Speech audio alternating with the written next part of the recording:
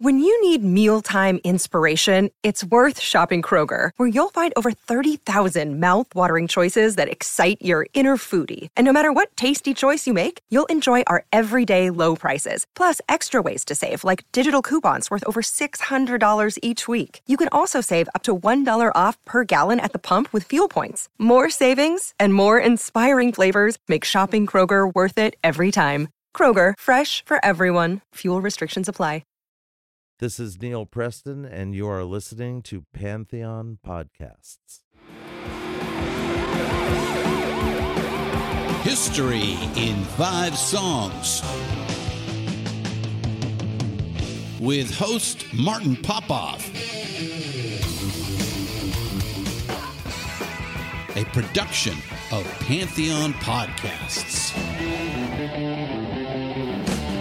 Let's rock out with Martin.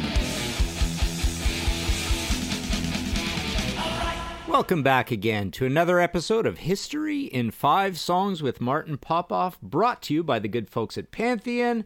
Chuffed, as always, to be part of the Pantheon Podcast Network, available on Spotify, iTunes, and over 40 other podcast platforms. Okay, so I wanted to do an episode that is kind of a follow-up to the previous episode where we talked about the likes of Angel, Moxie, Tease. It got me thinking a little bit about, and we had a little bit of debate on the Facebook page about this as well, this idea of Angel as being the next Deep Purple, and the debate between them and Legs Diamond as being, well, not the next Deep Purple, I mean, I'll get to this in a second, but the American Deep Purple. And one of our fine listeners, mentioned that, no, Angel are the American UFO, and I thought that was kind of interesting. So, what I wanted to do was an episode that we are going to call The Blank Deep Purple.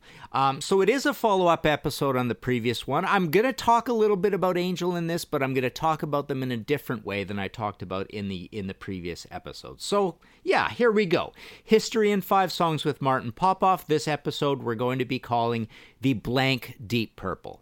Now, so what I wanted to do with this, it's going to be kind of a playful look at bands that were compared to Deep Purple quite a bit. I've often thought, or, I've kind of semi-developed also today this idea of doing one on the next Led Zeppelin, because there are a few bands talked about in that right as well. So there might be a sister episode to this one, seeing how these episodes kind of build on previous episodes. So, okay, you know how we do this. We pick 5 song clips to illustrate the point I'm going to make. So let's kick it off with some music right now.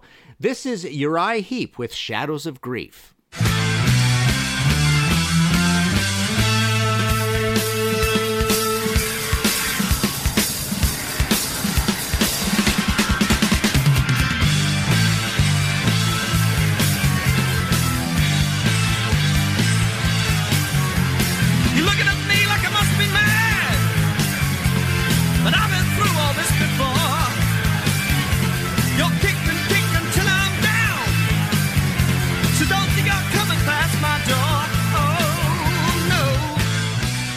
All right, so Uriah Heep are basically considered the other Deep Purple, and they were considered this right from the beginning. I mean, they had the same configuration as Deep Purple in terms of having a frontman who doesn't play an instrument and having a prominent keyboardist in the band, Ken Hensley in this case, versus John Lord in Deep Purple. Now, to be a Deep Purple, as these future bands or these later bands we're going to talk about, and Uriah Heep, you have to have this honking idea of Hammond organ, possibly being played through a rotating Leslie, but to give it that distortion. But this idea of Hammond organ being in there, almost backing up the guitar riffs. In Uriah Heep's case, Mick Box.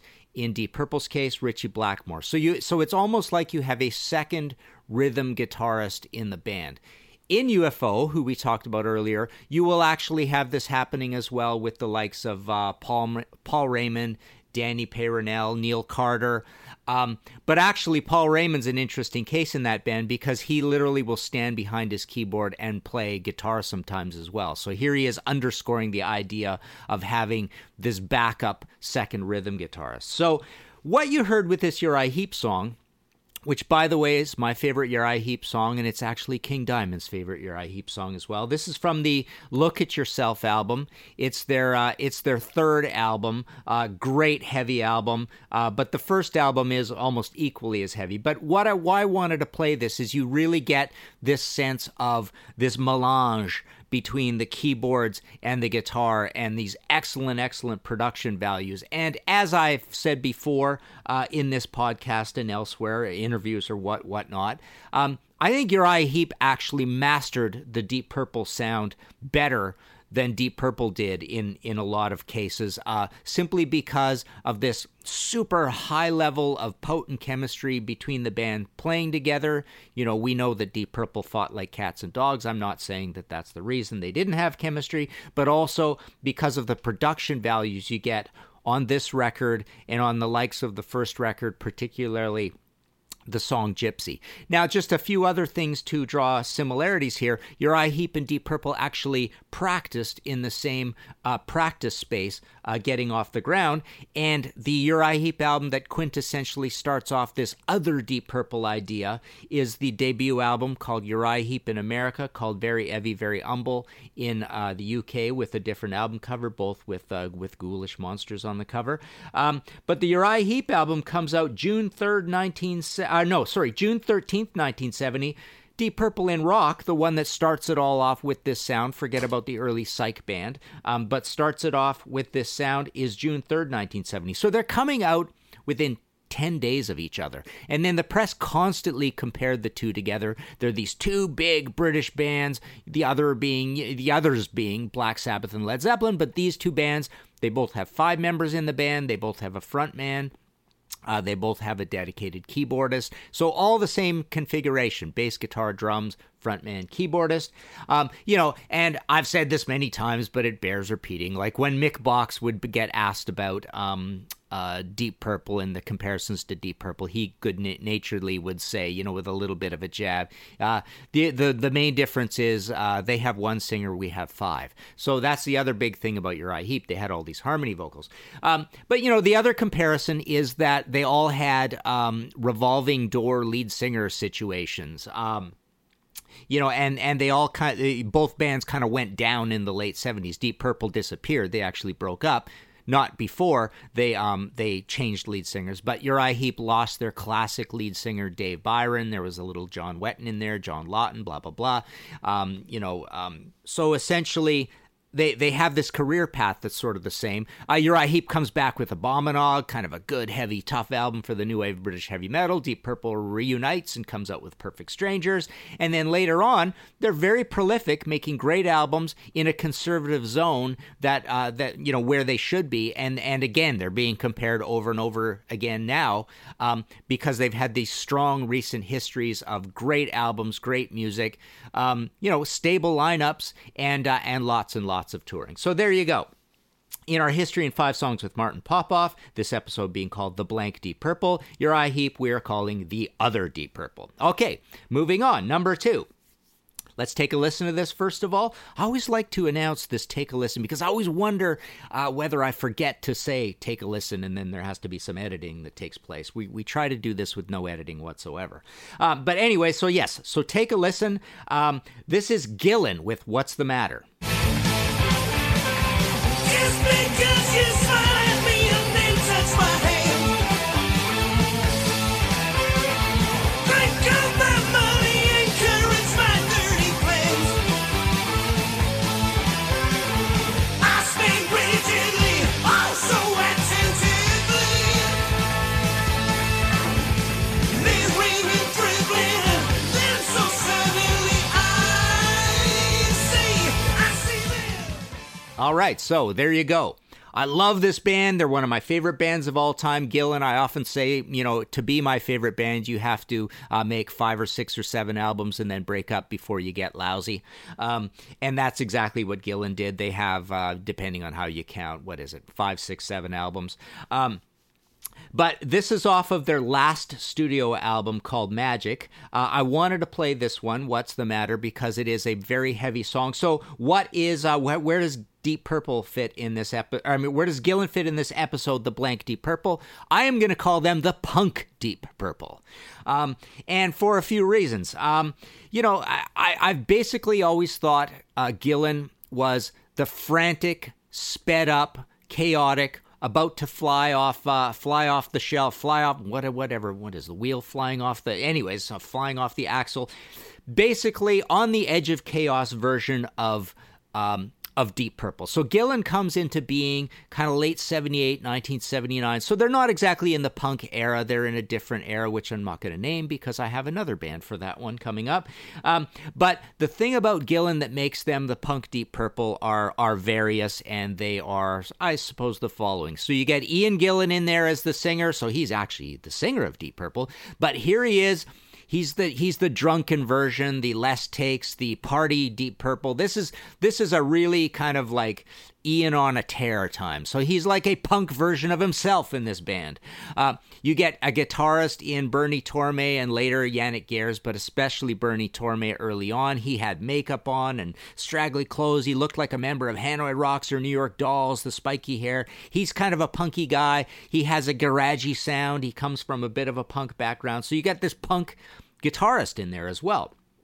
In Colin Towns, you have almost like a punk version of John Lord. Doing all this crazy stuff. I often call Gillan like the demented Doors version of Deep Purple as well. But he's kind of wacky. He's doing strange stuff. And then to put it all together, well, actually you've got John McCoy with a very kind of dirty, bassy sound, and you've got Mick Underwood with a frantic punk style.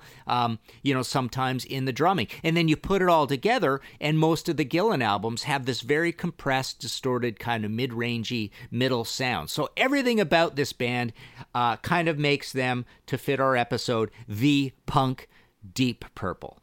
They came and went. They came, they conquered, they saw. They were just like a drunken, ragged bunch of pirates. They were punk in so many ways, I suppose.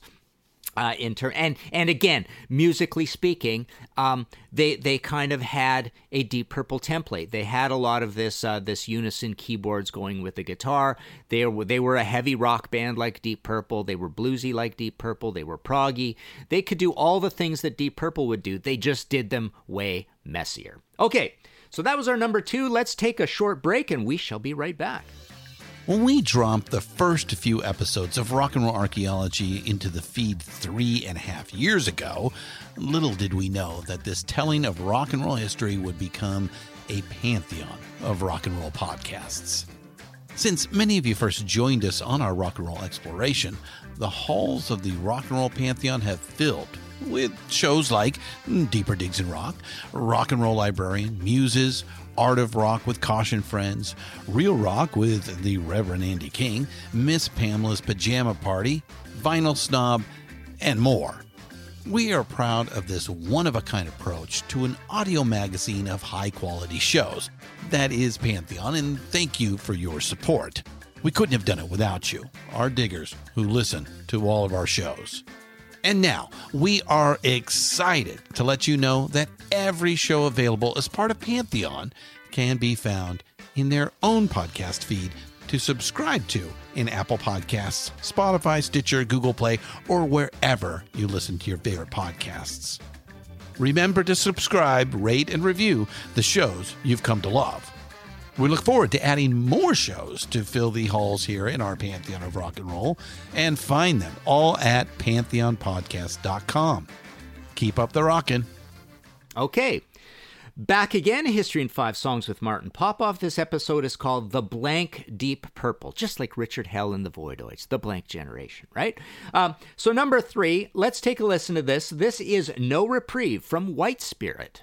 Hangman, hangman, hangman's waiting by the door. Take me away. Leaving all my time behind. Throw it away. You can take my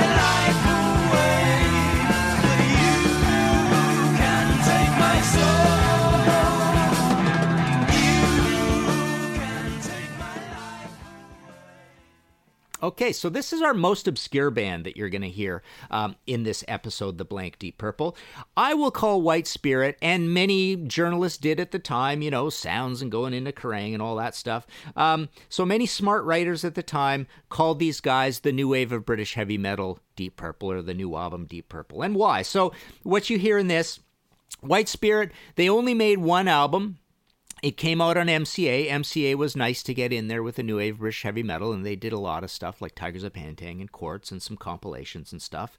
Fist. So here they are with this very commercial sounding band that had a lot of promise. They have keyboardists, so Malcolm Pearson is their keyboardist. They have a lead vocalist, Bruce Ruff. Just in that good kind of mid-high but still manly range, like an Ian Gillan. So he kind of fits the Ian Gillan mode. So they have this configuration that's like a Deep Purple, but they're recording well like Deep Purple, and they are truly like, this album is commercial, accessible, a little bit pomp rock. So pomp rock is like a follow-on from Deep Purple in a certain way, with bands like New England and even like Styx and Touch and who else was in there? I don't know, Aviary, Roadmaster. There's a bunch of these bands in the late 80s that had a little bit of that Deep Purple sound because they had the keyboards. So White Spirit were this promising band that sounded a lot like Deep Purple, and the elevator pitch on them all the time was, these guys are the new wave of British heavy metal, Deep Purple. Sadly, it never really came to fruition. The album didn't do great. They had a few singles as well. This was one of those cool singles bands that had some songs that were not on the LP. So they did some singles. But yeah, they only did this one album, a self-titled, called White Spirit. The other claim to fame of this band is that they coughed up Yannick Gers. Interestingly, first to Gillan, so he goes from the new wave British heavy metal Deep Purple into the punk Deep Purple. On that Gillan song you heard, that was Yannick Gers. Yannick was the guitarist for Gillan just on their last two albums, Double Trouble and Magic. And then, of course, Yannick, years later, would show up for Bruce Dickinson's solo album, Tattooed Millionaire, and then he'd be in Iron Maiden, and he's been in Iron Maiden ever since No Prayer for the Dying, 1990. So that's interesting. So that guy's been in two of our Deep Purple bands that we've got here. Okay, so moving on. The band, again, that we've talked about that kind of started this whole thing, started me down this road from the last episode, and I'm sure I mentioned it there. Angel. Let's take a listen. This is The Tower. Minutes that has sent me here, for it's all for a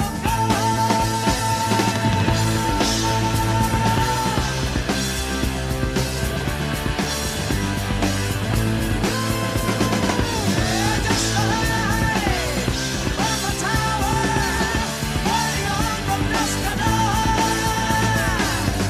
Just a light from the tower, holding on from dusk to dawn. All right, so there you go. This is a great big progressive rock classic on Angel's first album, issued October 25th, 1975. These guys were on Casablanca.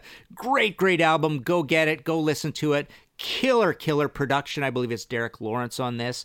I've written up the story, as I mentioned before. I've written up the story of, I think, 3 of the Angel albums in this Ye Olde Metal series book thing I had, where I had these 6 books out. I think 2 of them are out of print, 4 of them are still in print. But I also do these short essays that you could get at Zunior.com as ebooks, and a lot of these bands, that I couldn't write a full book on, I've written these long essays on, and Angel is one of them. But yes, I remember, I believe, interviewing Derek Lawrence about Angel.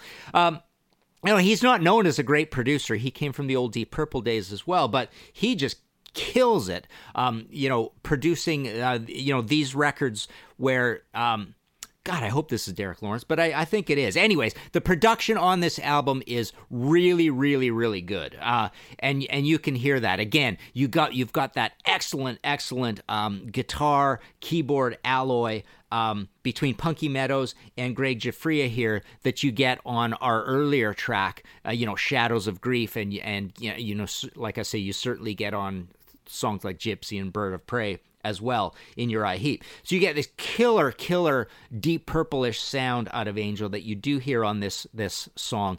You do hear it on the next album as well, which is very similar to this album, Hell of a Band from 1976, but then it starts going downhill on the Eddie Kramer produced On Earth as It Is in Heaven, and then the last two Poppy albums. We won't talk about that whole story because that was talked about in the last episode.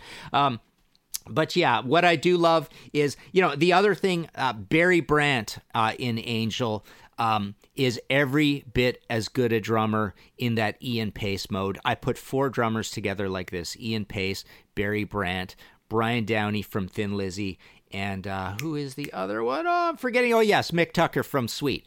So they all have this great finesse, this light touch, really, really groovy drummers, and they're all kind of similar. And I wanted to play you this little excerpt of The Tower because you kind of hear, the glory of Barry Brandt and the comparison to Ian Pace as well. But yes, this is really more so about the keyboards, the progginess, the heaviness, the same sort of songs. Angel also has some of those cool circular riffs that you get out of Ritchie Blackmore. So Angel, yes, at the time, were talked about as the American Deep Purple. Okay, so moving on, we're up to number 5. Let's take a little listen to this. This is Legs Diamond with Evil.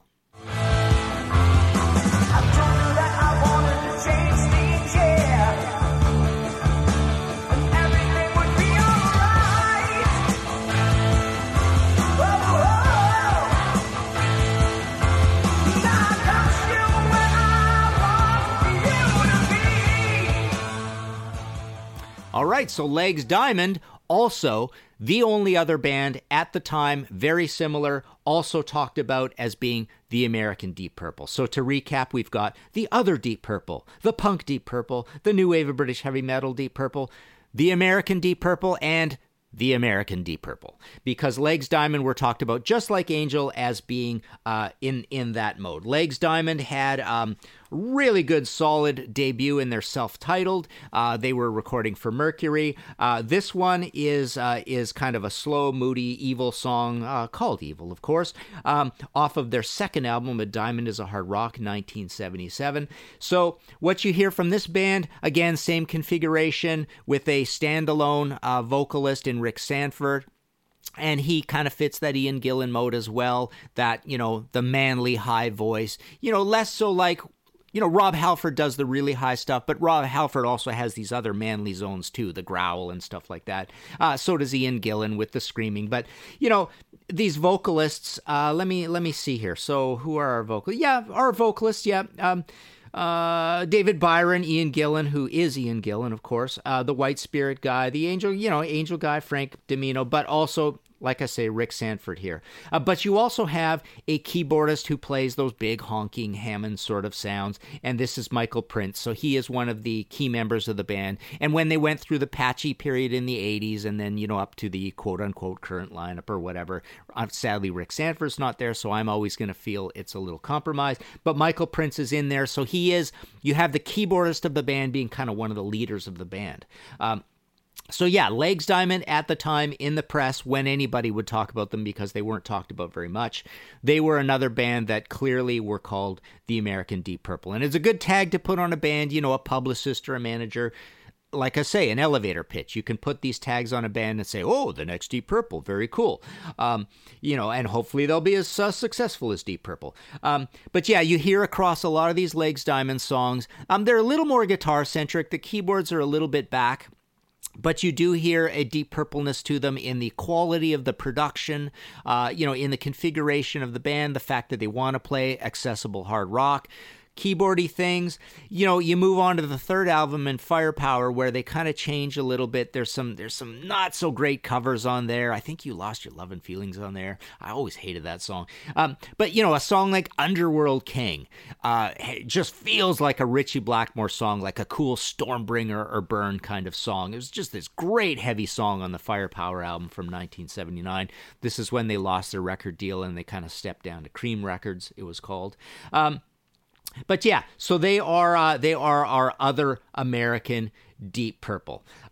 So there you go. Like I say, There's probably others, and in fact, I do want to mention a couple honorable mentions here. You know, Rainbow's an interesting case, and Rainbow, the being mixed up with Deep Purple. Now, you know, Rainbow, you can almost call them, when they came out with Ritchie Blackmore's Rainbow, but more so Rising. You know, Deep Purple is now broken up in 1976, or on the verge of breaking up, anyways, because they went through the big personnel change. Last album was Come Taste the Band. But essentially, you know, Rainbow is back with something like a Rising, which is so inherently heavy metal Deep Purple from In Rock, or you know, pick your favorite heavy songs from Machine Head or Fireball. You know, you could almost call Rainbow, to a certain extent, the next Deep Purple. You know, obviously they've got Ritchie Blackmore in there. So it's a little bit unfair here, but also, you know, this is all mixed up with another humorous situation where Deep Purple, later on, the Deep Purple album everybody forgets about, Slaves and Masters, you know, this one was called, when they put this record out, they called it Deep Rainbow, because it's almost like flipping the tables a little bit. This is almost like Deep Purple making the next Rainbow album. So the Rainbow albums on from that Joe Lynn Turner era, Difficult to Cure, Straight Between the Eyes, Bent Out of Shape, basically Slaves and Masters sounds like the follow-up to Bent Out of Shape.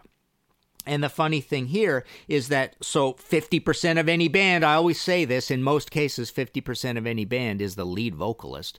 So here the lead vocalist in Deep Purple for one cherished album only, and I call it cherished because I like this album a lot, is Joe Lynn Turner. He's an American guy. He's got his own way of thinking, his own way of writing, his own way of, you know, kind of being a foreigner type guy, the band Foreigner. So 50% of the band, Joe Lynn Turner. Ritchie Blackmore, the other super important member of the band. Roger Glover, who was also in Rainbow, and he's also producing. And then, of course, you've got Ian Pace and John Lord, who are non-writing members of Deep Purple, essentially. So basically, 3/5 of the band, and probably the most important 3/5, are all Rainbow alumni. And they're making a very Rainbow kind of album. So, you know, call it what you will. If you want to fit this into our episode, you could call this the Rainbow Deep Purple or something like that. But they were definitely called Deep Rainbow, and this is almost like the next Rainbow album. So yeah, a little meta, a little memey there, a little, but it's a cool honorable mention that Rainbow can kind of get in there, get into this concept in two very different ways. Okay, so let's wrap it up. That was History in 5 Songs with Martin Popoff. The Blank Deep Purple. We've got a Facebook page, of course, called History in 5 Songs with Martin Popoff. You can go there. You can sign up. I'll accept you as a member. I would love to hear your comments. Debate away. There was some good debate on this last episode that sort of prompted this episode. You can go to martinpopoff.com and see all my books there. I've written about 85 books on a lot of this stuff. Some Deep Purple books, Rainbow. Actually, one of my recent ones is a nice, big, thick, brand new update on my old Rainbow book. It's now called Sensitive to Light, so that's there. But yeah, I sign them, ship them out of the office, and you could go to my regular Facebook page and comment there. I'm at that crappy friend limit of 5,000. Can't really do any more there.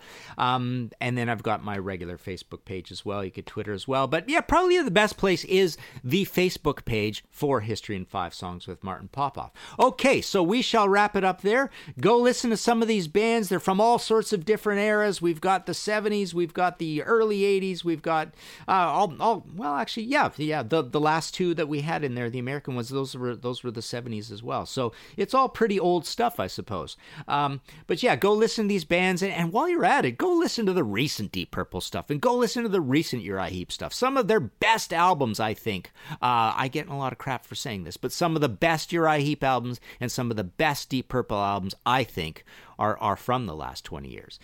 So that's it. Signing off. We shall see you next time. Martin Popoff for History in 5 Songs with Martin Popoff. Bye for now. Find all of our shows, notes, social, and links at www.pantheonpodcast.com or wherever you listen to great podcasts. All songs can be found for purchase on iTunes, Spotify, or Google Play. Please purchase these great and important tracks. Find us on Facebook at the RNRAP. We are on Instagram at RNR Archaeology. Tweet us at RNR Archaeology. It's not easy being the one everyone counts on to keep your operation running, no matter the weather or supply chain hiccup. But we get you, Raymond in Buffalo, Maria in Miami, and Jules in Troy. Taking control of everything that's under your control. At Grainger, we're here for you with high-quality supplies for every industry, plus real-time product availability and access to experts ready to help. Call, click Grainger.com, or just stop by. Grainger, for the ones who get it done. It's NFL draft season, and that means it's time to start thinking about fantasy football.